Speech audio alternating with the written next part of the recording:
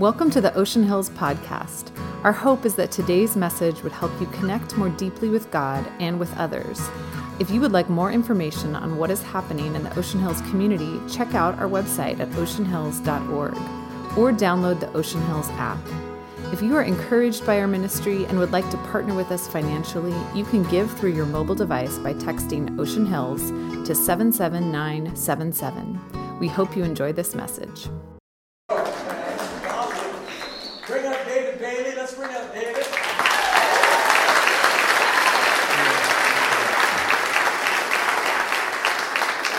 And then David and Scott was saying, the campus pastor at Westmont. Most of you know Scott, and Jono and myself and Scott and David had lunch together, and I said, man, we got to bring you out to speak at Ocean Hills, and what would it take? And he said, well, why don't you try inviting me? And I said, okay.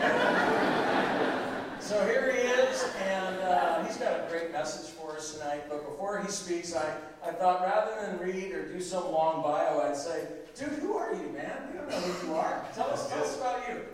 Well, my name is David Bailey. This is my lovely wife, Joy, Shariki Young Bailey. I'm from Richmond, Virginia. I lived in Richmond all my life. From 18 to 25, I was trying to get out and go to a bigger city. And around 25, God said, why don't you bloom where you're planted? And when I kind of look over the story of my life, I lived in Richmond, Virginia my whole life. Those of y'all in California oftentimes aren't aware, but we had a civil war at one point in time. California, like, well, we had a civil war. I didn't know anything about that. But in Virginia, it's a very real thing, right? The capital of the Confederacy. And really, my parents were really involved in a lot of urban-suburban partnerships, a lot of reconciliation work. And what ended up happening is it just caught the bug. We just started to get to it, and I realized over the years God has been really uniquely giving me a gift. This is something that my wife named that, hey, David, people keep on asking you, how do you bring people of different generations together, different socioeconomics, backgrounds together, different races and ethnicities together for kingdom purposes? And so I started in 2008, started writing about it, teaching about it, and it's been a journey. So we founded this ministry called Arabon. Arabon means a foretaste of what's to come. And the way it's used in the New Testament is that the Holy Spirit was given to the church as a foretaste of the kingdom of God that was to come. Y'all are a worshiping congregation. Y'all are a singing congregation. We were getting a little bit of foretaste of a kingdom of God that is to come. Can I get an amen? Amen. Y'all, I love being a singing congregation. Well, the world doesn't get the Holy Spirit. What the world gets is the church. Somebody asks you, your neighbors ask you a question like, hey, what do we, what's heaven like? Do you have these like white little naked babies playing the harp? Is that what's going on there? He said, no, come to my church and see some people that should not be together are together and living together as spiritual family. So what our ministry does is we really help the body of Christ all over the country with the practical things that help to make that happen. So this is still my introduction. We haven't got to the sermon yet. But just to help the sermon be a little shorter, I come from an African-American preacher tradition where preaching is not a monologue, it's a dialogue. And so, you basically get a chance to choose your adventure about how long the sermon is going to be, So turn to your neighbor and say, help a brother out. So, I love basketball. I don't play basketball. I like watching basketball. My sport of choice is I got bit with the golf bug. So, I love playing golf. But basketball, I like watching it. And one of the things that come up all the time from the commentators is they ask the question, like Michael Jordan, or like who's the best, or who's the best clutch player, like LeBron James, or Kobe Bryant, or even Steph Curry. That man could shoot a 3-point from anywhere and make it. And so when you're like the star player of the team, people know that if it's 5 seconds left, that you might get double team, maybe even triple team, but they're still going to get the ball to you, and you're going to take the shot in 5, 4, 3, 2, 1, and most likely there's going to be a switch, and because you are a clutch player. Now, the reason why people know that they can rely on the Michael Jordans and the LeBron James, the Kawhi Leonards and the Steph Currys, and it's because people know that they spend a lot of times practicing their jump shot. We live in a time right now where we got Iran going on. We live in a time right now where we have so much political division. We got economic divisions. We got racial tensions. We got all types of social tensions, generational. This is like, so some people say it's one of the most divided times that we've experienced. And do you know the world does not look to the church for what to do on reconciliation because we don't practice reconciliation that much. That's right. Amen. Whether it's in, like, I mean, if you've been to a Baptist committee meeting, I don't know how y'all doing in the covenant, but you know, like, woo, we can practice on reconciliation, right? And then when you add that on top of race and class and culture and all these dynamics, Lord have mercy. See, the thing is, your community may or may not be a diverse community. But every Christian community ought to be a reconciled community. See, in Montecito, there's a lot of things going on, like the city's been designed in a certain way, and there's certain policies that have been in place for hundreds of years, and so it's the demographics going to look a certain type of way for just various reasons that are beyond our control. So you may or may not be a diverse community. There might be some areas where you can grow. But what I want to challenge you all today, and even get some vision today, is that you would learn what does it look like to be a reconciled community, to be a foretaste of the kingdom of God that is to come. So one of the traditions that we do in our church is that we stand for all of those who are able to rise by the Spirit as we read the scripture. I'm going to be out of Esther 4, 12 to 16, and just open your hands up as just a posture of receiving the word of God. Esther 4, 12 to 16 says, when Esther's words were reported to Mordecai, he sent back this answer. Do not think that because you are in the king's house, you alone of all of the Jews will escape. For if you remain silent at this time, relief and deliverance for the Jews will arise from another place. But you and your father's family will perish. And who knows but that you have come to your royal position for such a time as this. Then Esther sent this reply to Mordecai, go gather together all of the Jews who are in Susa and fast for me. Do not eat or drink for 3 days, night or day. And I and my attendants will fast as you do. When this is done, I will go to the king, even though it is against the law. And if I perish, I perish. Today I'll be preaching from the text in the context of reconciliation for such a time as this. Let us pray. Holy Spirit, we just pray that you would illuminate our hearts and our minds, that we may understand about the times that we're in and why did you put us in the position that you have for reconciliation for such a time as this. I pray that the words of my mouth and the message of my heart be acceptable in your sight, that you would use me as an instrument for your people today. In Jesus' name we pray, and all of God's people say, amen. You may be seated in the presence of the Lord. So that's just a really interesting book of the Bible. It's a book that does not actually mention God's name specifically. I mean, how could you have a book of the Bible that didn't mention God's name?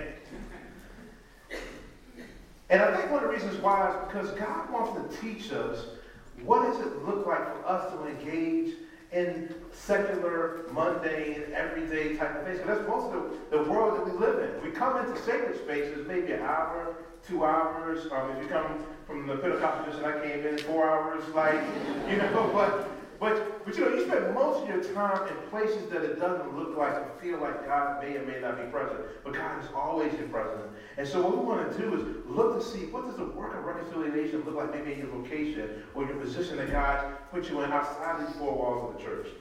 The story of Esther is in Persia. It starts with this guy named King Xerxes. King Xerxes is in charge of, he's the king of the greatest empire of that day. The Persian Empire went all the way from India to Ethiopia. That's a huge empire. And you know, like a lot of public officials that are large and in charge, they're used to, when they say jump, people ask how high. When they think about a need, they are somebody that knows how to attend to their need. They are just so used to so much privilege. And he wanted to kind of show off how much power and privilege that he had, that he decided to put on a party for like 7 days straight. He invited his buddies over, and they were drinking for 7 days straight. His wife, her name was Vashti, she invited her lady friends over, and they were partying for 7 days straight. And, you know, women know how to behave, and men can act like a fool. If you drink for 7 days, I don't think they were probably doing the same foolishness, but the guys, they were just drinking for 7 days straight, and they were like, you know what? Guess what? I got the best, most beautiful, baddest woman in all of the kingdom. Ego starts to come out. Now, ladies are probably doing something civilized, drinking tea, and do whatever ladies do when they get together. And Mordecai, Xerxes goes and he says, like, hey, somebody go get Vashti and let the guys know how much beautiful that she is. And what they do is they bring her over, and this is, they says, hey, tell her to come and bring the crown. And when you look into the Hebrew, what he actually is saying is, don't even just tell her to come with the crown. Tell her to come, what the Hebrew translation says in the Southern vernacular is come butt naked. It's not naked, it's naked. Like it's total nothing but a crown and just your birthday suit. And so she says, you gotta be crazy. I know y'all been drinking, but have y'all been smoking crack? Like this is not control. And so what happens is that she refuses to come, reasonably so. And you know how people can be. You can get some advisors that are around you that don't tell you what you need to hear, but tell you what you want to hear. So he has some advisors to tell him what he wants to hear, and what they say is, you know what, you cannot let this woman tell you what to do. You need to be in charge of your own household. As a matter of fact, if anything, the word gets out that she doesn't listen to you, and we can't have women like kind of thinking on their own, and actually, that'd be crazy. Yeah. Mind how times have changed, right? And so what he does is his advisors advise her to get rid of Vashti because she held some dignity and respect for herself. So, he gets rid of his wife, and then they have this great idea, and they start the very first reality TV show called The Bachelor. Where King Xerxes goes all throughout India, his people go all throughout India and Ethiopia and all the kingdom and try to find the most beautiful woman, and they have this whole beauty contest, and they prepare them for 12 months. Now, this is where this guy named Mordecai comes into the scene, and Mordecai is a very shrewd, wise man. He is kind of observant, seeing what's going on. He had a cousin by the name of Esther who was an orphan. That meant her parents died. And just like it is today, that when you have a young woman that might be orphaned, might not have any person to take care of them, they either can be really vulnerable for attacks, both physically, or they can come into like sex trafficking or become into prostitution or something of that nature. And so he just realized that his cousin was vulnerable in that type of way, and so he started raising her as his own. He was looking at being a father. He was looking out for the best opportunities for her. He saw that she was a very beautiful lady, a beautiful young lady, and said, I don't think she probably could win this competition. The Bible says that Esther was beautiful and had a great form. In the BST translation, that's the Beyonce song translation, said her body was beautylicious, And so Esther entered this contest, and she not only was a physically attractive and beautiful woman, she also had what strength finders call the gift of woo. She would connect with people, and she had a really, really great personality. And this is just where I want to take a moment and just kind of unpack a little bit. In Tim Keller's book, Counterfeit God, he brings out this really interesting point. He says that we are here today for 3 reasons. One reason is our chemistry, the things that we were born with. Number 2 is our environment, sociology, the context in which we grew up in. And number 3 are choices that we made. One is chemistry, the things we brought with it. 2 was like our sociology, our environment we grew up in. Number 3 are personal choices that we make. He brings out the point that 2 out of 3 of those decisions had nothing to do with decisions that we made. You know, we live in America where everybody's all about being self-made, and it's always about the personal choices that I make and personal responsibility and all those things. I think, yes, that is part of the formula, but that's only 1/3 of the formula. 2/3 of those formulas that you're presented with all kinds of choices just because of the fact of where you're born and who you are with. And we have to kind of put this myth of American individualism and self-reliance down and realize that if we were born with the right set of parents or in a really good family, or if we were born in a zip code that was really nice, that had like great schooling or good property values, that's the grace of God operating in our life. And the kind of decisions that we are presented with are in a very different type of decisions. Do you know one of the primary ways of knowing people's kind of outcomes, health outcomes, educational opportunities, professional opportunities, has everything to do with the zip code that you live or are born in. Your zip code, there are some zip codes, like the zip code in the neighborhood that Joanna lives in, don't get college recruiters, they get military recruiters. And I would not be surprised if at the zip code here never gets a military recruiter, but always gets college recruiters. So it's important to realize that Esther was born in the wrong zip code also. She had certain circumstances that kind of presented in her life, and her ethnicity wasn't the right ethnicity for the context. And so she and her older cousins had very limited options about how did they get out of the situation they were in. And it's really important to realize that this beauty pageant put them in some questionable ethical situations. Let's just say that night with the king, they weren't going out to the ice cream parlor for a nice teenage date.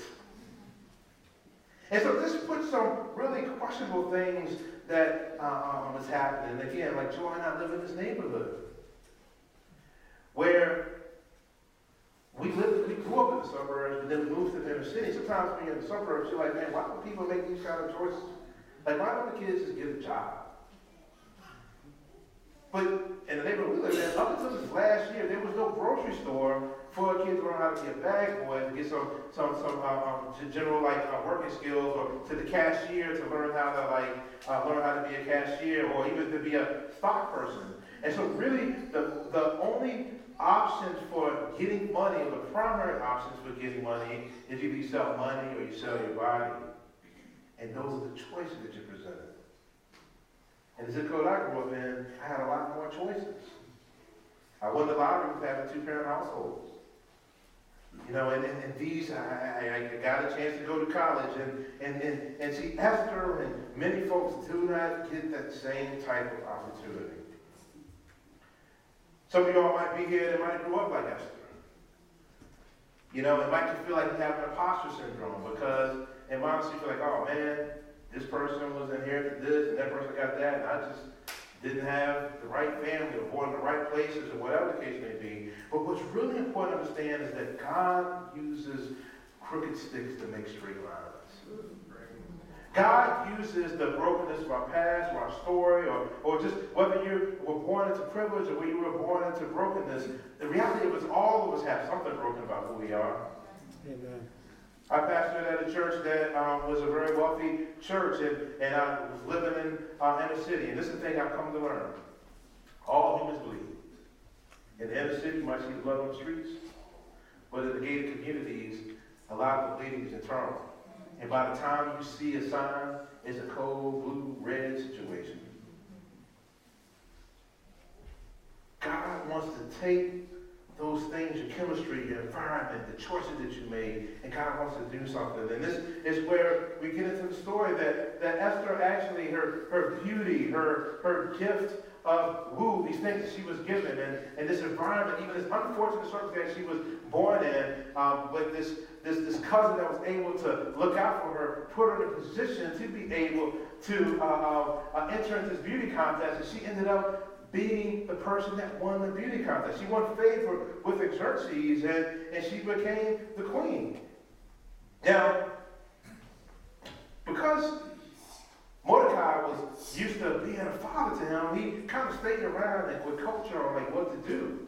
And one of the pieces of advice that he gave to her was hey, don't tell them your ethnicity. Go ahead and assimilate within this cultural context, and just don't let people know who you are. And there's a long history in our country where you can read about what they call passing, where if you're African American or you're Hispanic or you're Asian and you're light enough or something like that, you can pass as white. They say, hey, just try to climb up the socioeconomic ladder, and this will kind of help you. But then even if you're somebody who might be dark complexion like me, there's very few environments, even in the church, where you can actually bring your cultural ethnicity into a space. You have to assimilate within that dominant culture. This is what some people now call code switching, and this was the advice that Mordecai gave to Esther, which he said code switch, so that you kind of on the radar that you could be successful. Mordecai, this is why he was looking around, he found out that there was a plot to assassinate King Xerxes. So what he did was he called up Esther and said, hey Esther, there's a plot to kill King Xerxes. Can you let him know? And she let him know, and he found out what was going on, and they executed those folks, and he found favor with more favor with Esther, and it was because of what Mordecai took him off for. So shortly after this, there came a third character that came, a guy named Haman. Haman ended up coming number 2 in the kingdom, and he says, there's this decree that goes out that whenever somebody walks by Haman, they should bow down. For whatever reason, Mordecai wasn't about that bowing down life. And so he didn't bow down to King Haman. And Haman got really upset. He was another insecure leader. Didn't just want to come after Mordecai. Didn't want to just come after Mordecai's family. He says, hey, I want to come after this whole ethnicity. I want all of your people. And we're going to put a plan together to kill all your people. And instead of just he put a policy in place to kill his people. Brothers and sisters, we have to realize for over hundreds of years in America, we've had policies in place to kill indigenous people or to make African Americans suffer, immigrant communities. I mean, not just for Hispanics, but the first group of non-white immigrants were Asian people out here in California. And these are things that Mordecai, he heard what was going on, and Haman used his kind of influence to put some policies in place, and the king wasn't even aware of the kind of policies that he put in place. Don't think your elected officials understand all of what's going on. There are some people who are applying to do certain things, and it just sounds reasonable on one side, but then on the other side, you're like, oh, this is causing man destruction. And so Mordecai heard about what was going on, and he began to go in a time of mourning. And he was praying, and he was crying, and he was mourning and crying out to God, and he moved it out from his prayer closet, and he went and got as close as he could get to the palace to get folks' attention. This is an example in the scripture of protest in scripture.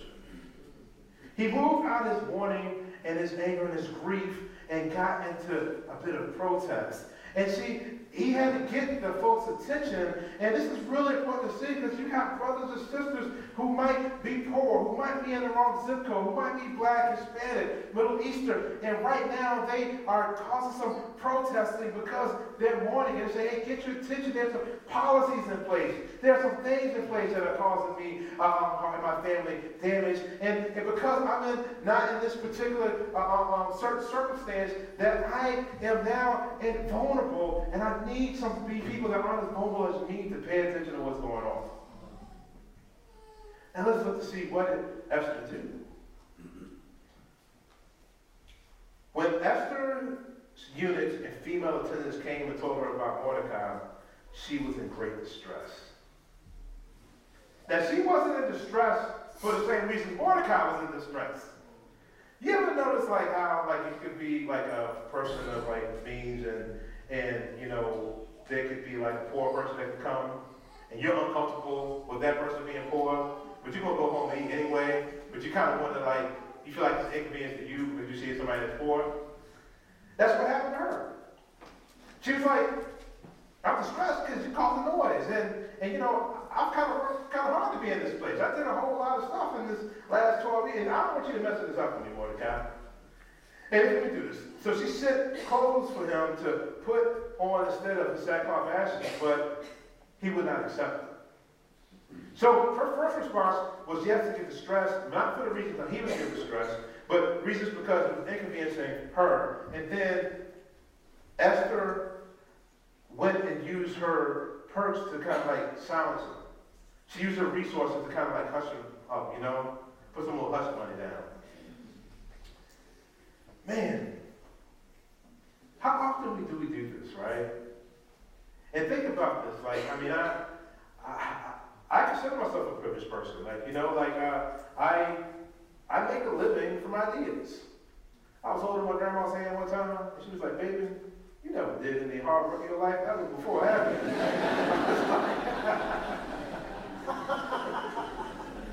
Man, I like getting upgraded on first class. Speak at these conferences, get nice little, you know, confidence and all that kind of stuff. And there is nothing inherently wrong with being blessed by the gifts. But sometimes we can get twisted and feel like the reason why God put us in place so that we can be blessed. And that's it. But God put us in the place that we're in so that we can be a blessing. Amen. So we can't use our resources to silence the Mordecai in our life. So she eventually asked, like, all right, so just tell me, why is he protesting? And why is he getting it? She finds about this plan. And then the third thing that she does, she ends up saying, like, you know, what are you going to do about it? I can't lose this. Like, it's against the policy. It's against the policy for me to kind of like go and try to make, like, you come to the king when the king asks for you. If he doesn't ask for you, you don't go to the king. And I'll be kind of risking all of what we built. So Mordecai sends a message back and says this. When Esther's words were reported back to Mordecai, he sent back this message. Do not think that because you are at the king's house, you alone of all the Jews will escape. For if you remain silent at this time, relief and deliverance for the Jews will arise from another place. But you and your father's family will perish. And who knows but that you have come to your royal position for such a time as this. See, Mordecai is reminding her of a couple of things. One is she's helping her to remind her of her true identity. Sometimes when we are in the palace of privilege, we can forget our true identity. As Christians, we serve a God that came and gave himself and then died for the sake of others. One of the biggest problems why a lot of young people are rejecting Christianity today is because we aren't giving them a faith that is worth dying for. We're giving Jesus an add-on to all the things of an American dream. And you just can't, I mean, like, if you want to do a rock concert and a TED Talk, you go see Beyonce and maybe go see a TED Talk. But what God wants to call us to do is something that helps us make as a child of God, as somebody that one of the most feared people, the most dangerous people in the world, are people who are not afraid to die. And as Christians, people that believe in the resurrection, we believe that death doesn't have a final say, so we should be some of the most dangerous people in the world for the enemy, dangerous to the enemy, that tells the enemy, hey, we're not afraid to die for the sake of others. This is what it means to be a Christian. And that kind of radical faith is what is we're being invited to, what we're being called into.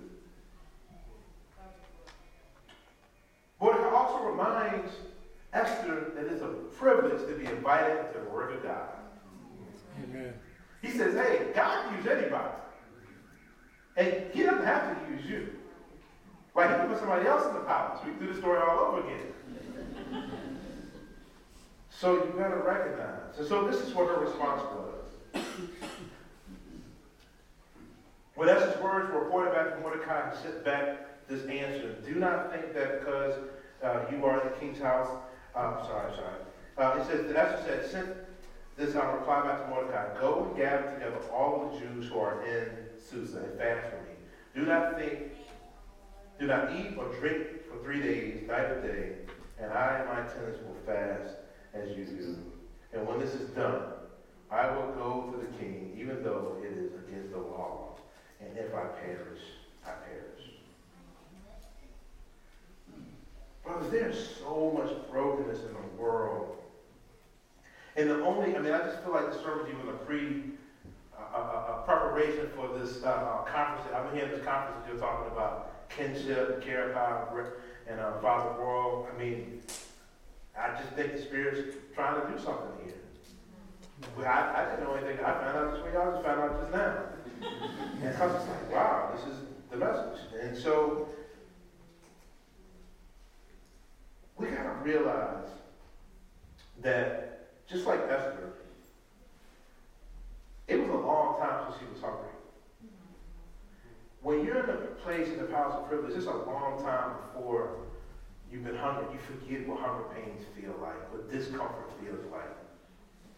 And what God was inviting her into was something that was beyond what she could do on her own, but something that required her to fast and to pray. One of the greatest challenges for a lot of American Christianity is that we feel called to do the things that our resources tell us that we can do. We fairly often feel called beyond our resources. But God is oftentimes inviting us into something. I'm not talking about just being reckless, but we need to be on something beyond what we can do in our own material possessions. We need to receive and kind of hear that invitation of God that will require us to fast and to pray. When was the last time that you had to fast and to pray? I'm not talking about the New Year's resolution, I'm trying to lose weight, or hey, I'm trying to get a new spiritual discipline. But you were responding to God, to call to something that was requiring you to depend on God in a way that you would have to fast and to pray.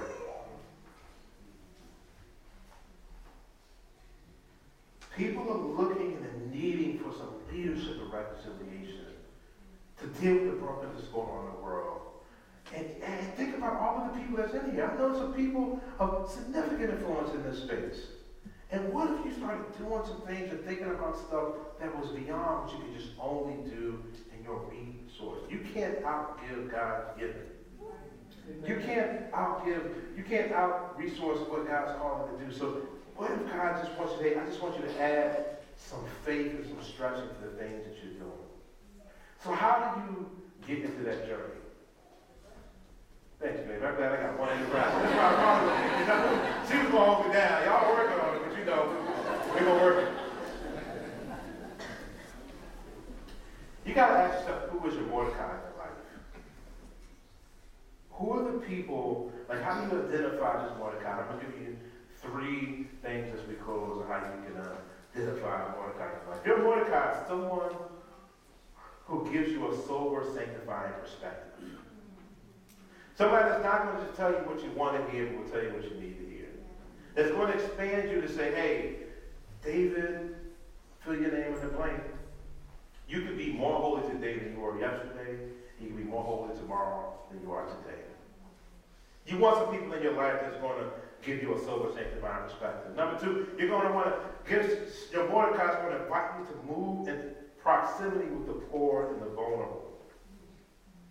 See, when the Bible is talking about poor folks and the way that God's people ought to engage with poor people, it's not for the mission trip. It's not like the special thing that we kind of go see somebody go do the thing. It's actually the concept of community. Now, here's the thing that's really hard for those of us in America who have education, the money, and the resources. Our cities were built so that, you know how when Jesus talked about who's your neighbor? and he talked about there was a man on Jericho Road, and he was beat up and taken advantage of. They didn't ask whose fault was it. They didn't ask was it public policy. They didn't ask whose personal responsibility. He said there was someone on the side of the road, and the pastor walked by. It wasn't your pastor, but it was another person back down the street. He walked by. The good church member Levite walked by, and it was a Samaritan that offered this. Now here's the challenge. He said that's what it means to be a neighbor. Who was a neighbor? Here's the challenge for those of us in America. Our cities were built so we don't even have to see anybody down and out on the Jericho Road. Highways and byways and bypasses were put in those spaces. So if we choose the right zip code that are best for our children, best for the property values, then we don't see folks. And I think often what happens when we get into these missions, on these mission trips, there's something in our spirituality that wakens up. That says, oh man, there's something deeper going on than just hearing sermons and singing songs that I need to participate in. So I think Mordecai's going to invite you in proximity with the poor and the vulnerable, because you'll see God there in unique ways, and ways that your resources can be helpful, but it's not going to solve the problem. But there's going to be something deeper, but there needs to be some kind of mutuality happening with the poor and the vulnerable. I wouldn't have known this if it wasn't before I received the invitation in my life to move into this community that I moved into. And it's been one of the saving graces in my life and my community. Number 3 is your Mordecai will call you to a destiny that is dependent on God. Many of us aren't doing things that require us to depend on God. If you get a point when you build enough professional credibility, social network, have enough resources, we just don't have to depend on God. I wasn't a fan of sharing this, but I didn't give this story a confession of my own life. And I had the privilege one time of giving words at a dedication for an unmarked slave cemetery. I mean, this was just, every time I talk about it, I get like a chill when I think about this. Here it is, an African-American guy that, kind of my first part of my career was as a musician, a producer, and then, now as a speaker and consultant and strategist, and I basically been living through ideas. And here I am getting the honor to give words in front of African-American slave cemetery, unmarked brothers and sisters, that many of them were Christians, that were buried in unmarked graves, and nobody knows who their names are. Man. And in that moment, I was painfully aware of how much of my faith is contingent upon my abilities, my networks, my ingenuity, all these things. These brothers and sisters that went to this unmarked slave cemetery, they were praying at nighttime, worshiping God at nighttime, having faith that God will deliver them one day, not even for their generation, but for their children's or their children's generation. And now I'm a living witness that God is faithful. Brothers and sisters, we need that kind of faith. Like, all of us in a way better situation than that. I don't care what situation you're in today.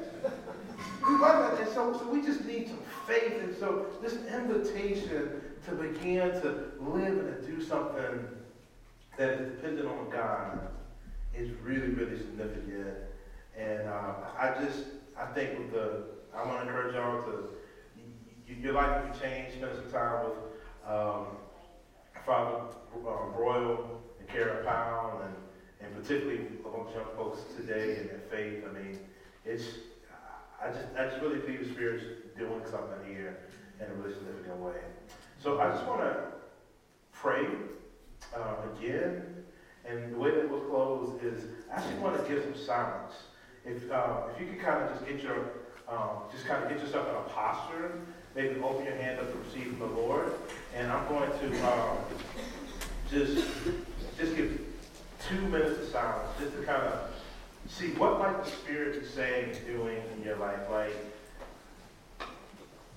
the Lord wants to open you up for something to be able to see, like, God, this is, what do you have for me to do to this invitation that I might be engaged in a little bit of sober, sanctified perspective. So we have to move in more proximity with the Lord. I just kind of do hush money kind of stuff, but something that will cost me something, and then a destiny that is dependent on God. So we do silence, and after the 2 minutes, I'll pray.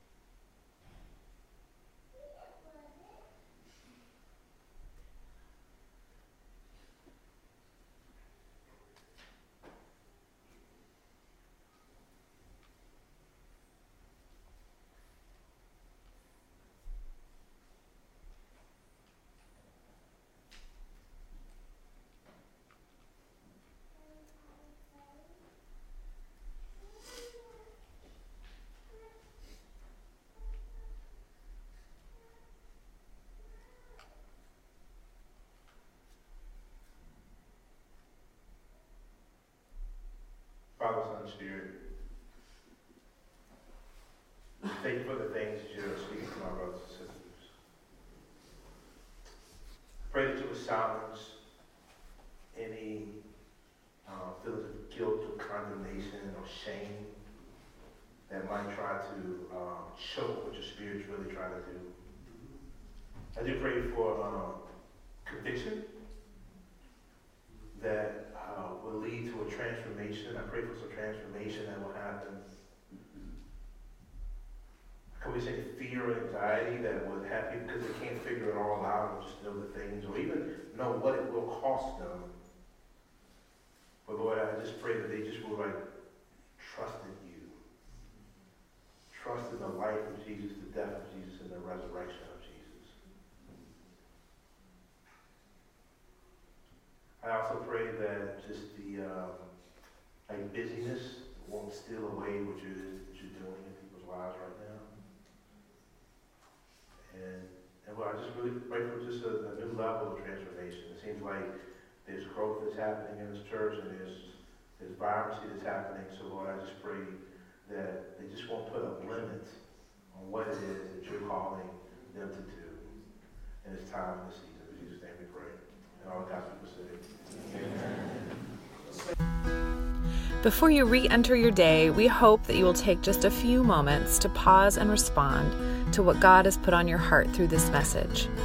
Thank you again for listening to the Ocean Hills Podcast. For access to more sermons, visit the Watch and Listen page on oceanhills.org or find them on the Ocean Hills app.